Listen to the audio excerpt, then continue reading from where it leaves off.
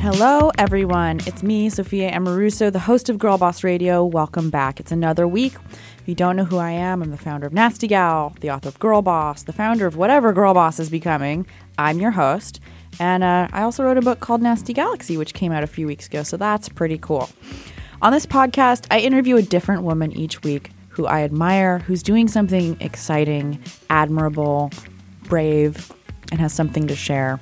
We chart her story from the very beginning, what her first job was, what she's learned along the way, and hope to extract bits of advice that will help you live your life better. Today's guest is my dear friend Anne Fullenwider, who is a force in the publishing world. After graduating from Harvard University, she moved to New York and learned the ins and outs of journalism and publishing under the tutelage of George Plimpton at the Paris Review. Fancy. She continued to work alongside the greats, including Graydon Carter at Vanity Fair, where she launched the fanfare section of the magazine, and Joanna Coles at Marie Claire as their executive editor. In 2011, Anne left Marie Claire to become the editor-in-chief of Brides, where she completely revamped the brand to expand its reader base, make it bi-monthly, do all kinds of cool stuff. But ultimately, she couldn't stay away from Marie Claire for long. She returned to the magazine as their editor-in-chief, where she is today, and continues to push the brand to speak to today's modern woman with its in-depth reporting, fashion guides, and entertaining and informative features. I'm so thrilled Anne could join us from our studios in New York.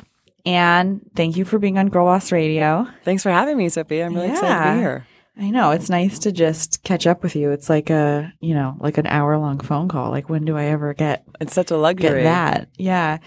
And so when I have this beautiful November issue in front of me with Nicki Minaj, who's never looked better. Oh, thank you. I love that cover. Yeah. She really brought it to that photo shoot. Yeah, and the Power issue. She's, a good choice. Yeah, we love her. Very powerful woman. Yeah. And I guess I just want to jump to the beginning. Anne, what was your first job? So my very first job was being a waitress, probably in college. Mm-hmm. Maybe even before that. How's that? And actually, I think I was at a vegetable stand for a little bit before that. But being a waitress is I don't know if you've ever waited tables, but it is an eye-opening experience. I lasted a day. Yeah. I did, but yeah. I definitely, I like working. I like making money. I've always thought it was really exciting to be paid for your work. So, but being a waitress was really exhausting. And I was also studying, and it was in Harvard Square where there were a lot of tourists and just a lot of people. I remember one guy yelling at me because I had not described the chicken skewers in the right size. He thought they were small, and oh God, just like really, really pissed at me. And then you're like, what is my life? Like, exactly. I'm being yelled at about chicken skewers. Like, I know totally. Those moments that are just like, how is this really my life? Like, is this all that it's going to be cracked up to be? I have such respect for anyone in the service industry because you just take a lot of crap. But I found it really grounding because I thought college was bewildering. So, I didn't really even know what I wanted to study or what I wanted to do, really. I was vaguely interested in publishing. I had been editor of my high school newspaper. But I found it just bewildering. The whole 4 years, I was sort of like, what am I supposed to be getting out of this? And what am I doing here? And so in some ways, being a waitress was really just grounding. It was like, you're supposed to bring the food from here to here. You're supposed to take the order. There was something kind of comforting about it, too. Mm-hmm. Wait, why was college bewildering?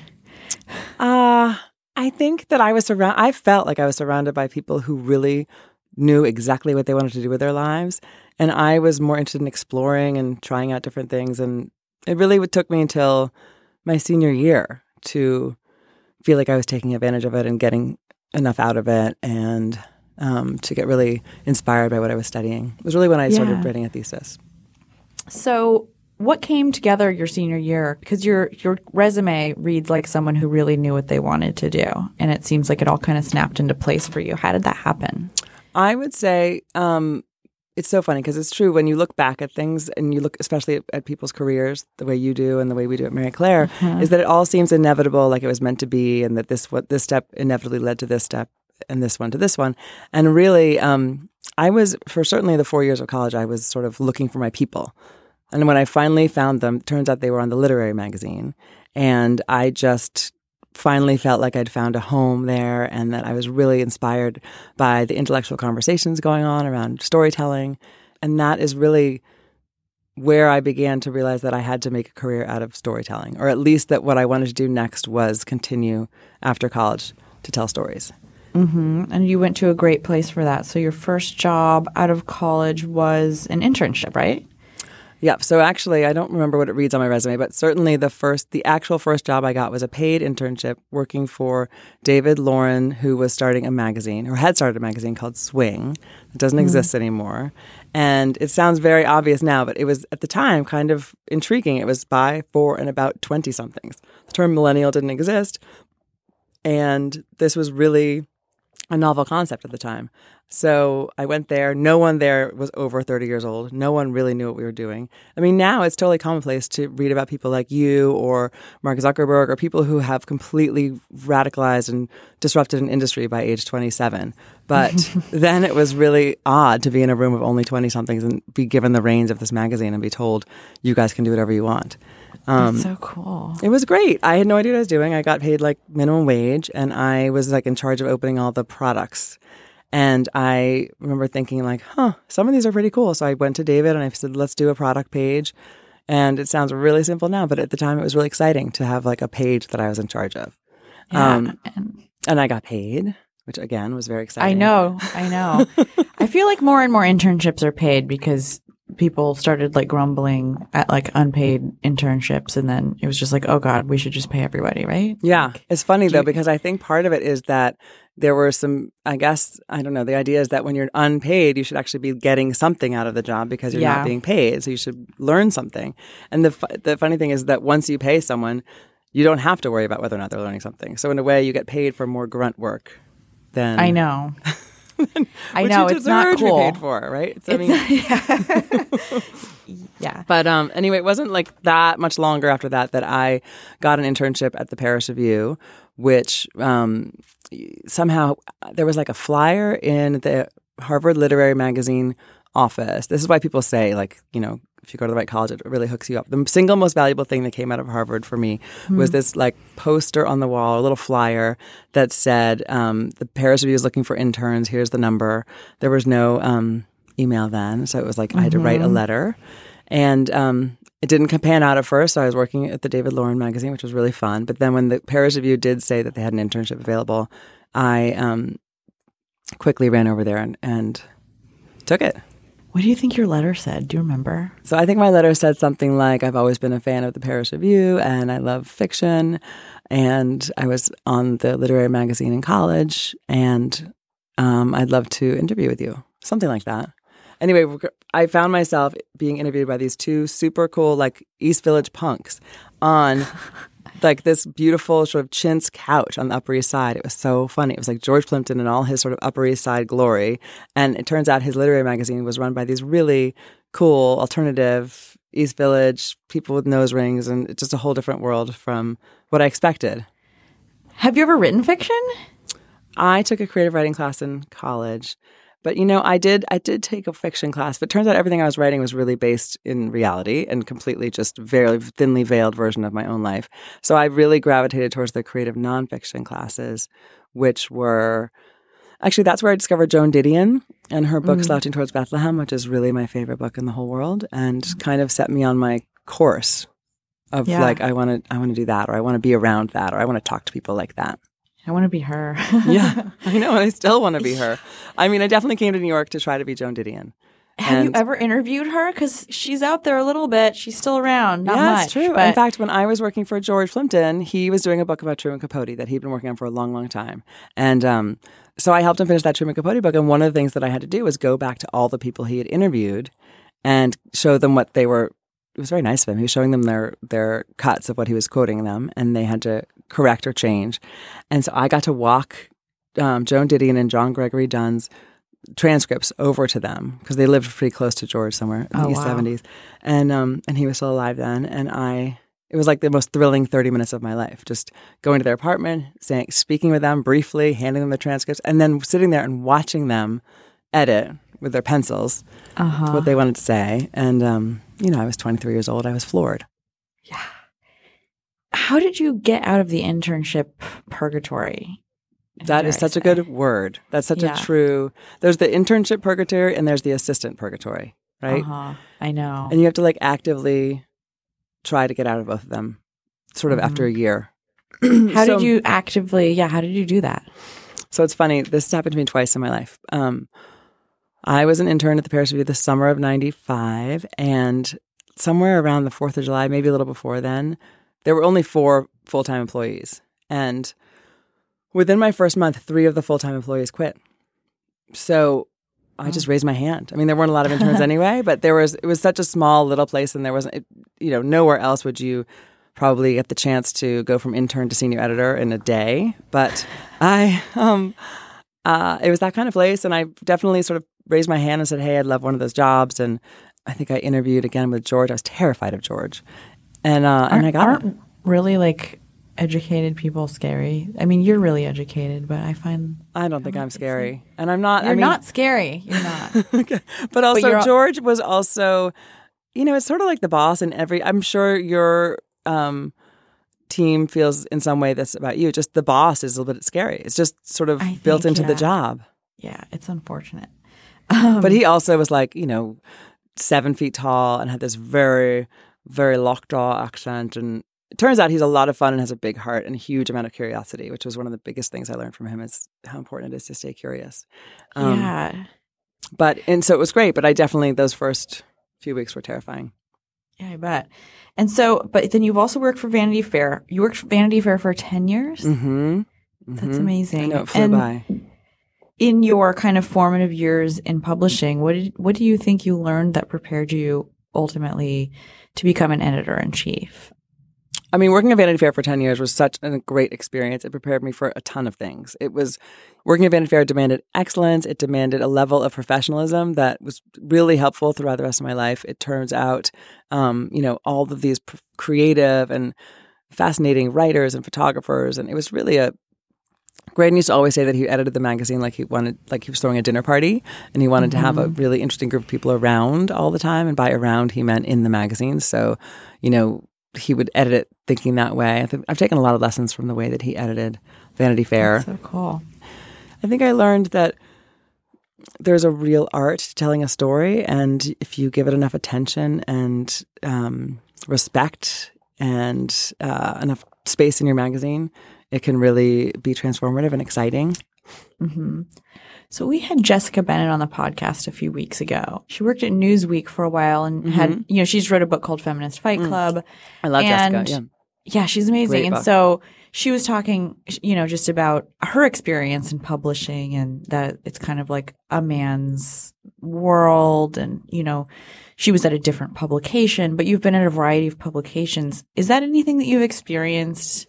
And what advice would you have for a girl who, is in the workplace and maybe dealing with that? It's funny because I definitely, even just in speaking about it now, realizing it's so old school. My first 10 years in the business were so sort of like actually kind of a throwback to the 60s, where it was like Truman Capote was an interesting person to like everyone. We were writing about Babe Paley and fabulous parties in the 1960s in New York City. It was already a throwback, and then it was also a bit of a completely different era from right now. I mean, the world of Mary Claire, and the reason I found Mary Claire so refreshing is it's about women. It's about getting by on your merit and your hard work, and it's not about old money and fabulous families. And it's really, the whole world has changed.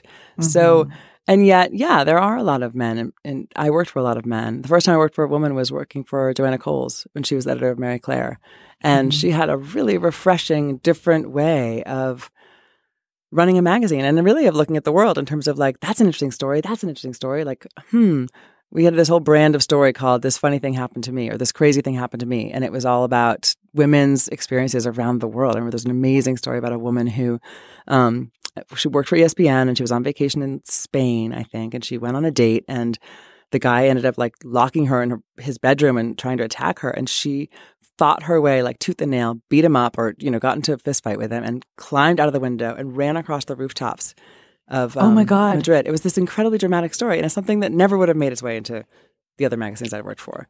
Yeah.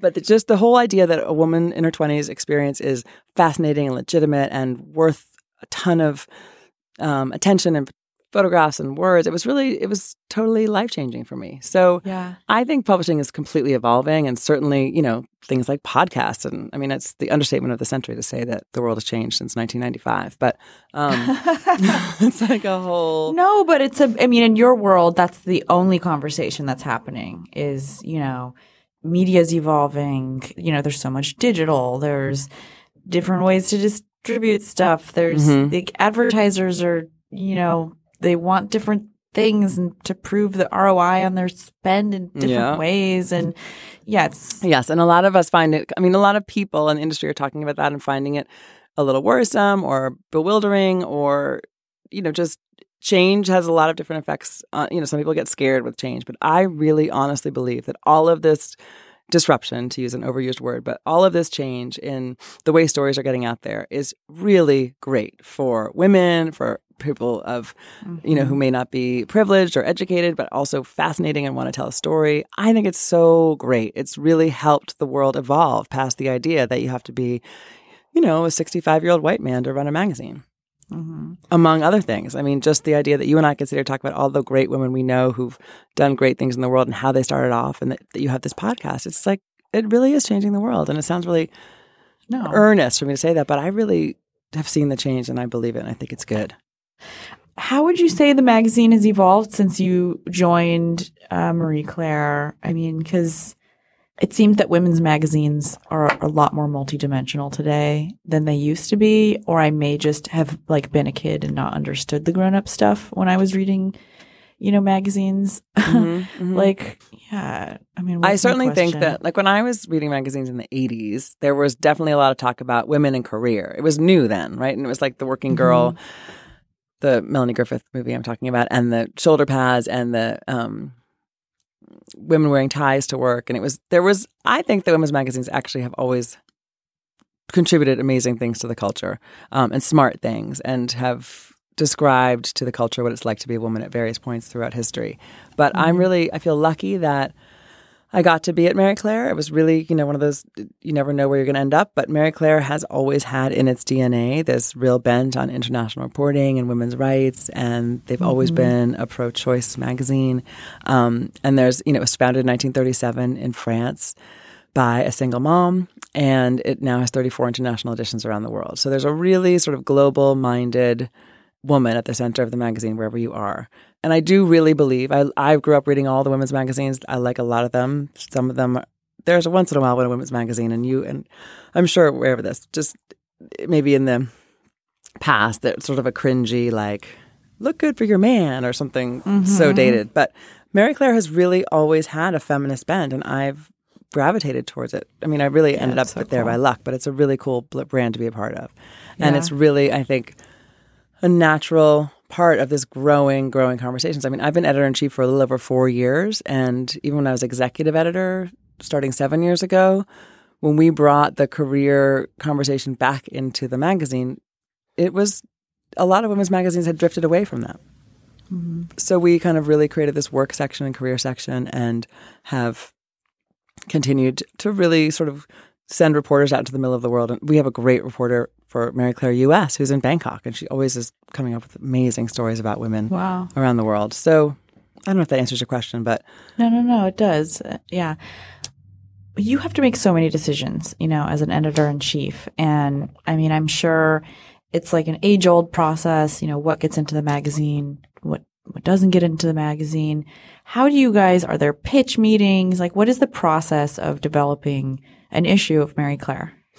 So I like to think I have a system, and then inevitably it's always different but at least you have a structure to start from, right? So we have pitch meetings. We try to have them once a month. And inevitably stories get in from all over the place. I could get a story idea at a cocktail party. Someone can email me. One of the editors can be out. We can be having a conversation in the hallway about something that somebody did last night, and we're like, oh yeah, that's really happening a lot. People are, we did a story a couple of years ago that I loved about ayahuasca, which is this, about ayahuasca. It's very LA, right? This exploratory sort of hallucinogenic shrub from Peru that, I don't know, changed your life. It sounded fascinating but terrifying to me. But it was a really cool, that came out of someone's conversation that someone she knew was doing it and had she'd done it in Peru with a shaman and it changed her life, and she'd moved her whole family to Ibiza. Oh my God. But so, Sounds great. story ideas literally, yeah. Well, I'll send you the article. I loved Maybe it. I need to do some of that. Yeah. They say it's like 10 years of therapy in 24 hours. I know. There's a lot of throwing up and stuff. Yeah, though. exactly. And you usually have to do it around other people, and that just, both of those things just sounds like being in like a hut throwing up with strangers sounds like hell. I also have always been afraid of just the whole idea of tripping. It's just not something that's appealed to me. Because just being stuck in it, not being able to be like, okay, I'm just going to sober up now. But anyway, that story came out of a conversation that we were having in the hallway. I think, but generally, I have 4 features editors. We have a features meeting. I bring the beauty director and her editor because they're really smart and have all sorts of great ideas. And I go around the table. I ask them to each bring 2 ideas, and hopefully it evolves into a conversation about, well, that, for example, when I first got there, it was the 50th anniversary of Equal Pay was coming up. And someone brought it up, and I was like, okay, we have to cover that. The Equal Pay Act, I think JFK signed. And I just said, listen, one of the main things about Mary Claire is I wanted to be not the expected, not the and it's very valuable to say that women don't get paid as much because they don't negotiate for raises as well. But it's been said a ton. All of the women's magazines are saying that now. So really, what else can we bring to this conversation? Because I guarantee most of our readers have heard that once before.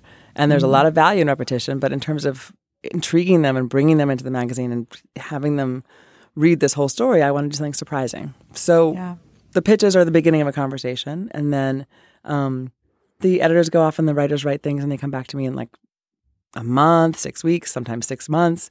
And that's how we get the features, which are the more journalistic part of the magazine. But then the fashion part of the magazine is a whole other operation where we go to Europe and see the shows, and our fashion editors come back with ideas, and wildly creative people who create these amazing photo spreads and ideas and videos that we do. So what I love about a magazine is it's incredibly collaborative. I could not just go into a room and do it myself.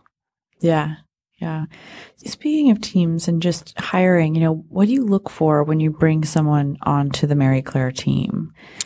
What are you looking for? I can't describe it, but I know it when I see it, which is like what people say Really? about it. But there's definitely a Mary Claire spirit. You're like, I like you. Yeah. No, I mean, I like people who are curious, who are ready to roll up their sleeves and dig in, who are, who I can have an interesting conversation with, actually, is really what I'm looking for in an interview. I try to immediately dispel try to put people at ease so that I can because it's really hard in half an hour to get the real sense of who someone is. But I look for someone who can collaborate, who doesn't have a huge amount of ego, who's not all about me, who's not looking to make themselves a star within the magazine. That said, we have tons of stars, and we have tons of people who are really enthusiastic about Mary Claire's view on the world. And I look for sort of this, how do you nail it? Like the sense that this person's really going to see something through and make it great, or come to something, any project that they're coming to, and make it better.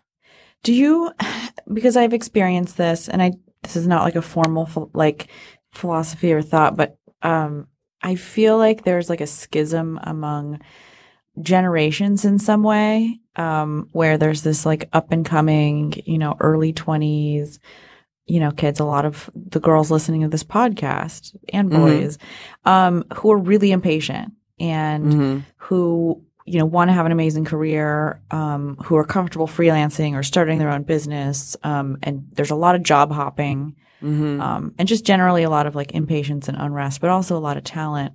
Is that something that you've encountered at Mary Claire and have to manage with your workforce? And how do you manage that? And what advice would you have to that generation who is coming to you, maybe asking for a raise after 3 months or something? Because that happens. Yeah, I think, well, first of all, I do feel like I remember the impatience of being 22 years old and getting to New York and looking around and being wait a minute, but I want to do something. I want to be something, and being offered these jobs where it was how fast can you type and do you answer phones? And I don't really think it's generational. I just think that social media and the internet have sped things up so that we're more aware of how everyone's feeling.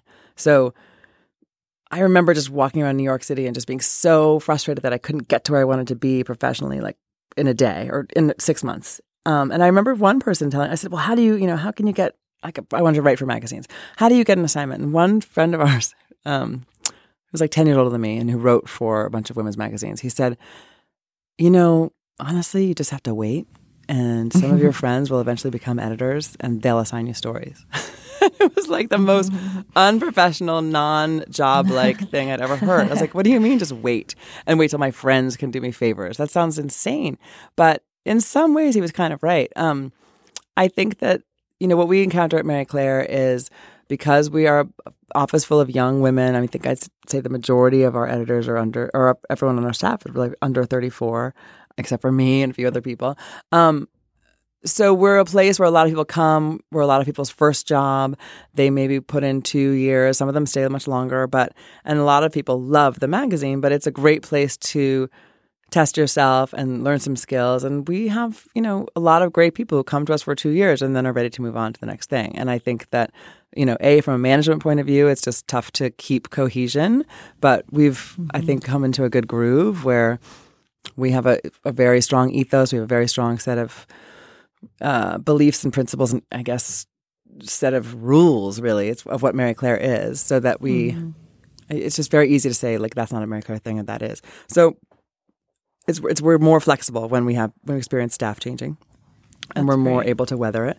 That said, I think from the point of view, like, how do I advise these girls when they come say, I want to move on, or I want a promotion, or I want this. I mean, sometimes the answer is just kind of like, just keep doing a great job. We really believe in you. I don't have the budget right now. Or, you haven't been here a year, or you've been here a year and a half, and we want to grow you. We want to work with you. We want to develop your skill set. I really believe in that. I think I was thrown into a few jobs where I honestly had no idea what I was doing. And there wasn't, it was sort of trial by fire. It was a little bit like, figure it out. Isn't that the best, though? Do you feel like that's maybe the best in some ways, to just be buried in information that you can't understand and then have to find your way out? I mean, it worked for me, right? I think it worked for me, but it's not the ideal work environment. I think in terms of like just retaining people, that you want them to feel like they're believed in if they're good. I mean, sometimes, I'm not going to, once or twice, someone has come to me and said, I've got a new opportunity, I want to move on. And I just think, okay, great. I mean, to be frank. But I think that I want the environment that I am creating at Marie Claire to be a supportive one that is also competitive. Like, we're here to do a job. We're in a business. We need to be the best that we can be. And if you're game, we'll show you how to do that. We'll help you become the best you can be, or the best you can be for us. You might want to start a swimsuit line on the side, or write a book, or do a podcast, and all of that is great. I encourage that, just as long as you're doing what you need to do for us. And so you mentioned your friends, eventually, that really just sounds like having a network. Mm-hmm. And so I just, as someone who started a company behind a computer, I've always thought that networking is really creepy, and the word was creepy, and it just meant like you're making friends because they can do things for you. And, lo and behold, many years later, I've been exposed to so many amazing people, and really enjoy like meeting all walks of life, and find something to learn from everybody that I meet, and have had incredible things happen as a result of the network that I didn't even mean to create. Mm-hmm. I think once you get rid of that word, it becomes a lot I'm totally with you. Too. I mean, I said this before, but I hate the word networking, and I really was allergic to the idea gross. too. It just seems so transactional, and so it seems inauthentic. Really, it just. I mean, whereas I agree. I have sort of built an accidental network by way. Partly just it's necessary for my job. I literally just go and meet different people every day. It's part of what I do. I think if you're curious and genuine about, it's not a surprise to anyone that I'm meeting or talking to people who could either contribute to the magazine, or help the magazine, or advertise in the magazine, or make a connection for us. I don't think that that's gross. It's just what my job is. I think that the really sort of the world is based on relationships. You will get more if you give more. That's it. And I think that's like a totally natural and positive thing. People want to see your face. And once they see your face, they trust you, and you're not like some person asking for like advertising money. You're like, no, we have something special here. Yeah. Let me, And I think I was a shy kid. I've learned, and it's become a very big buzzword, but I'm definitely an introvert. I just know that as an introvert, it is every single day that I have a meeting, and that's every day, Monday through Friday, I have a little tiny bit of me that's like, oh, I just want to stay here and finish reading this story. I just have a little bit of that I have to overcome every couple of hours, really. And then the thing is, when I go out to that lunch or I head to the cocktail party for 20 minutes, and cocktail parties are the hardest, I would say. But, or I go to that meeting. I could be home right now. Yeah, I really feel like that. But I also enjoy a cocktail once in a while, so it's fine. But totally. But that said, almost every single time I've gone out there, that's when I get the most inspired, the most creative, the most ideas. I don't get that many ideas sitting behind my desk in my office. It's certainly part of my job that I have to be there too. But the networking part, for lack of a better word, although there are better words, meeting people, gaining insight, connecting. There are a lot of better words. It's literally the word network with an ing at the end. It's like I am like building a network. Yes. You know what it's so like. I totally agree. I 100% agree with you. And I've even given events. I think you spoke at an event that we had that was all about networking. But Was that what that was about? The first event that I ever came to? I think so. We definitely did a the power of networking. With Natalie Morales and yes, and Sally Krawcheck. Yeah. That was Sally Krawcheck speaks I think pretty well about the value of networking and how to do it.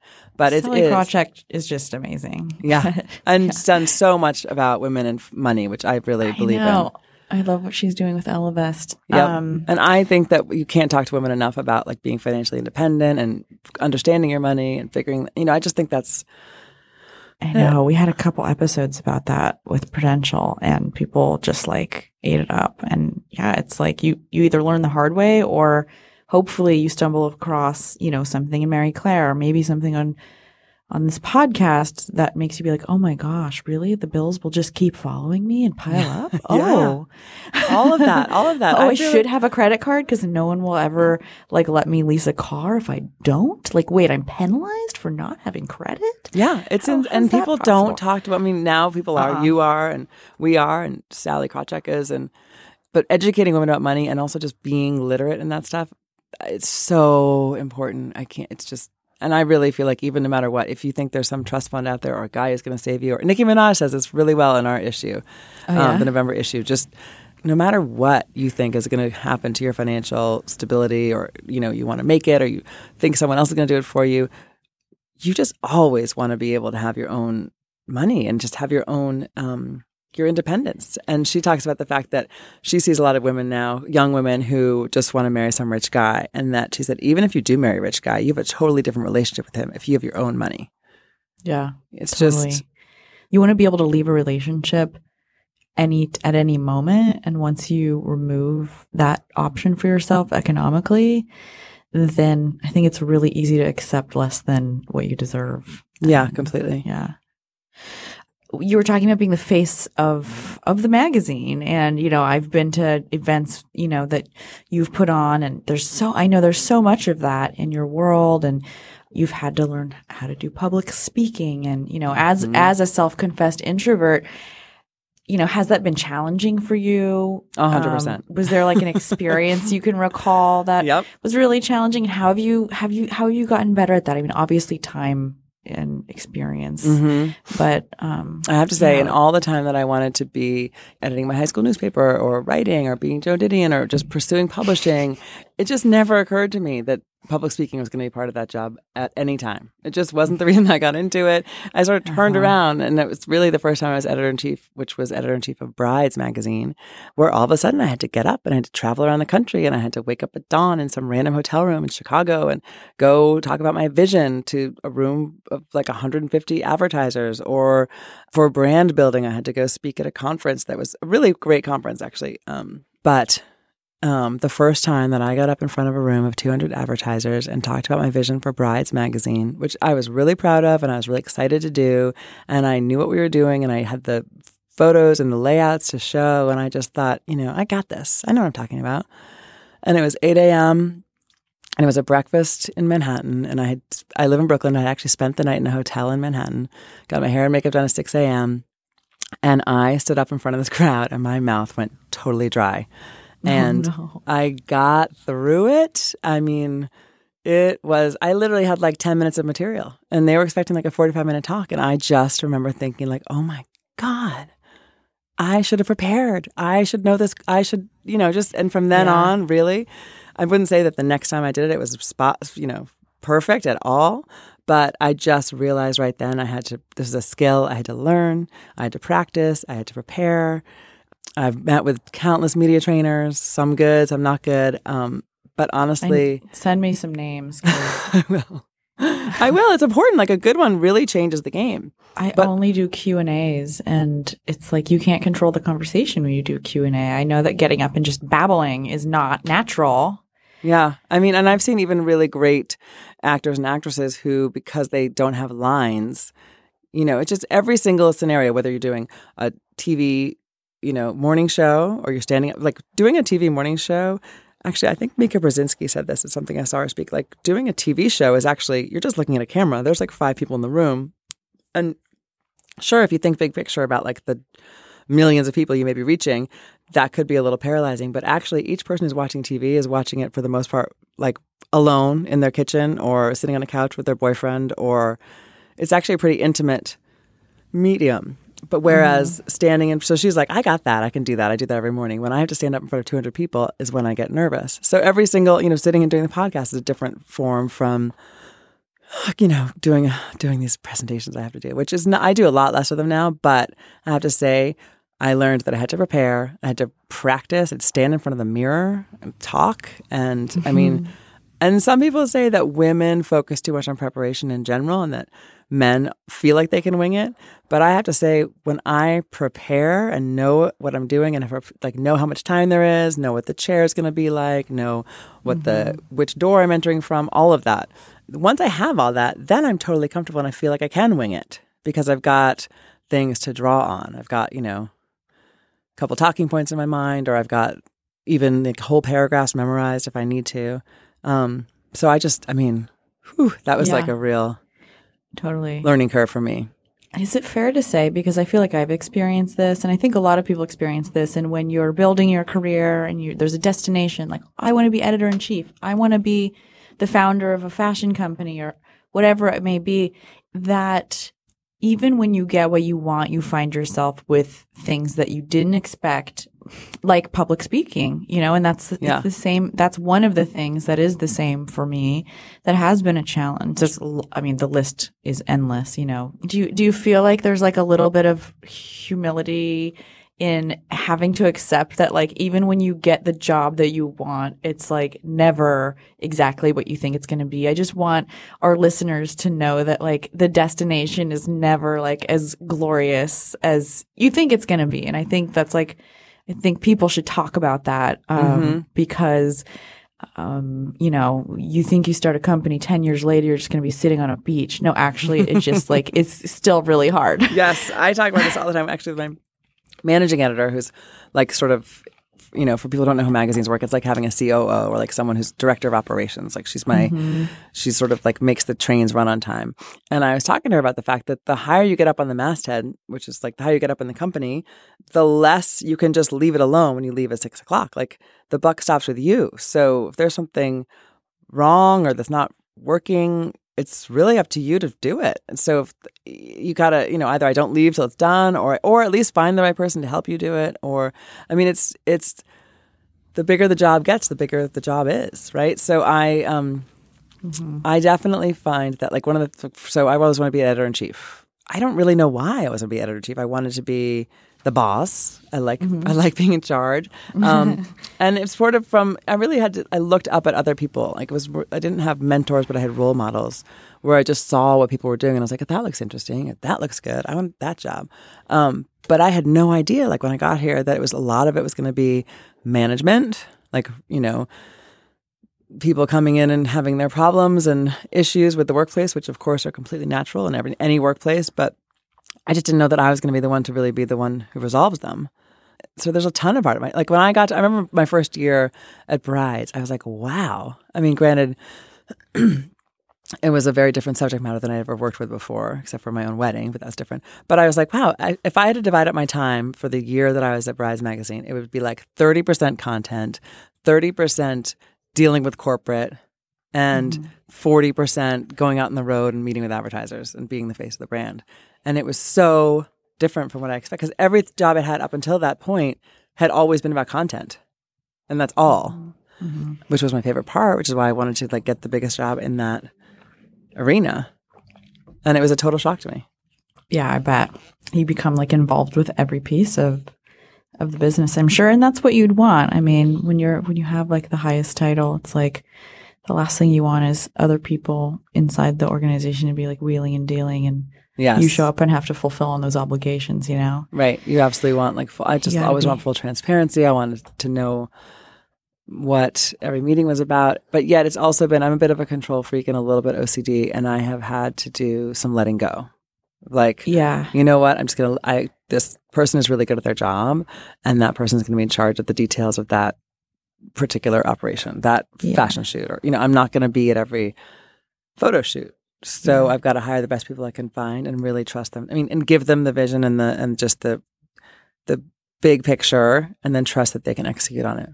Yeah. It's so ironic how the more power you have in your role, sometimes the less control you feel like you have, because there's so many variables at any given time. Mm-hmm. Yeah. I like the sort of big view, the fact that I can touch the parts of it that, when I was a senior editor at Vanity Fair, editing stories and working with writers, it was great, but I had nothing to do with the visuals. So I love the fact that I get to put my hand a little bit in all of it now. Yeah, absolutely. And what was your girl boss moment just in the last week or so? And a girl boss moment can be anything. It's such a cheesy name. We just landed on it somehow. But it was just, when was the time in your week that you felt like you did something for yourself and not because you were obligated necessarily? I don't know. I think my girl boss moment perhaps this is a sad reflection on the chaos of my life, but I love the chaos of my life, and I really feel very full. My life feels very full and, for the most part, satisfying. I think my girl boss moment is that moment I get on the subway after I drop the kids off at school. And I get on the subway and I have a 40-minute commute. And that sounds like hell to some people. But honestly, sitting on that subway, having successfully gotten the kids to school, which feels like a giant achievement every day, and sitting on the subway and reading my phone, basically just reading all the things that I've downloaded, is my sort of zen moment of preparing for the day. And I look at my calendar. My Outlook calendar is like my compass. I literally put things in there just reminder to call my aunt. I mean, that's my whole constantly checking my calendar. Feeling that's the one I feel the most in charge of my day. I feel like I've successfully dropped off the kids. I gave them a kiss, and I'm off to, charge forward. And it feels really empowering, strangely, just to sit on the subway and read my news. That sounds really peaceful, actually. Anne, thank you so much for joining Thanks so much, me Sophia. on the podcast. It was so nice to talk to you. And let's catch up when you're in LA next. Absolutely.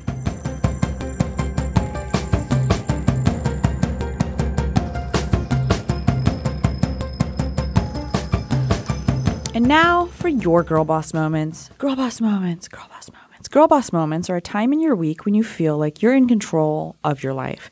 That can be getting a raise, making a work presentation, or having some quality family time. Whatever it is to you, you can send in your #girlbossmoments at #girlbossmoment via Twitter and Instagram. We'll pick our favorites, read them on the podcast, and one will end up on girlboss.com each week. Bria Currington says, secured a new client and accomplished everything on my to-do list today. M says, another raise is a great way to start my week. Happy Monday. Caitlin Owens, K. Bowen's photo, says, finished a project about expressions of femininity after a 35-hour day for my final photojournalism class. Holy. Kayla at Kayla Boetcher says, successfully shot 4 photo sessions this weekend. I fall in love with photography more and more every shoot. C. Jolie says, finally registered a business after a year plus of writing down ideas. Yeah, me too. Linda says, ask for a transfer to New York and a raise. Got both, plus got offered a promotion. Damn. Emily at Emily Annalise says, traveled to a client's location today and had a girl boss moment when I realized our meeting was a girls club of 9 smart, powerful ladies. And last week we mentioned that we're launching a new segment called Girl Boss Hotline. The Girl Boss hotline can be found by picking up your phone and dialing 1-844-GIRL-BOSS. You dial in, you ask your question, and I answer it. It's really simple. So please call 1-844-GIRL-BOSS. Ask your question. Maybe even like an observation, just some bits of wisdom. You can leave those too, and we'll play them on the podcast. 1-844-GIRL-BOSS. We're all going to jam out right there, the Girl Boss hotline. Thanks, guys. That was another episode of Girl Boss Radio. We'll be back next week. Please tune in. Our producer is Sharon Morris. Thanks also to Odelia Rubin, Kristen Meinzer, Laura Mayer, and Andy Bowers at Panoply. To stay in touch with all things Girl Boss, please follow us on Instagram, Facebook, and Twitter at Girl Boss. You can sign up for a newsletter and read original content published almost daily at girlboss.com, and you can follow me at Sophia Amoruso. Pretty much everywhere. I hope Girl Boss Radio helps you to achieve your goals, help us achieve our goals. Subscribe to the podcast, tell your friends about it, tell a stranger about it, quote us on Twitter, and like us on Instagram and all that stuff. But, generally, just help us grow our audience, because that's important here. And thanks also to the band Phases for our theme song. I'm Sophia Amoruso. I'll talk to you next week.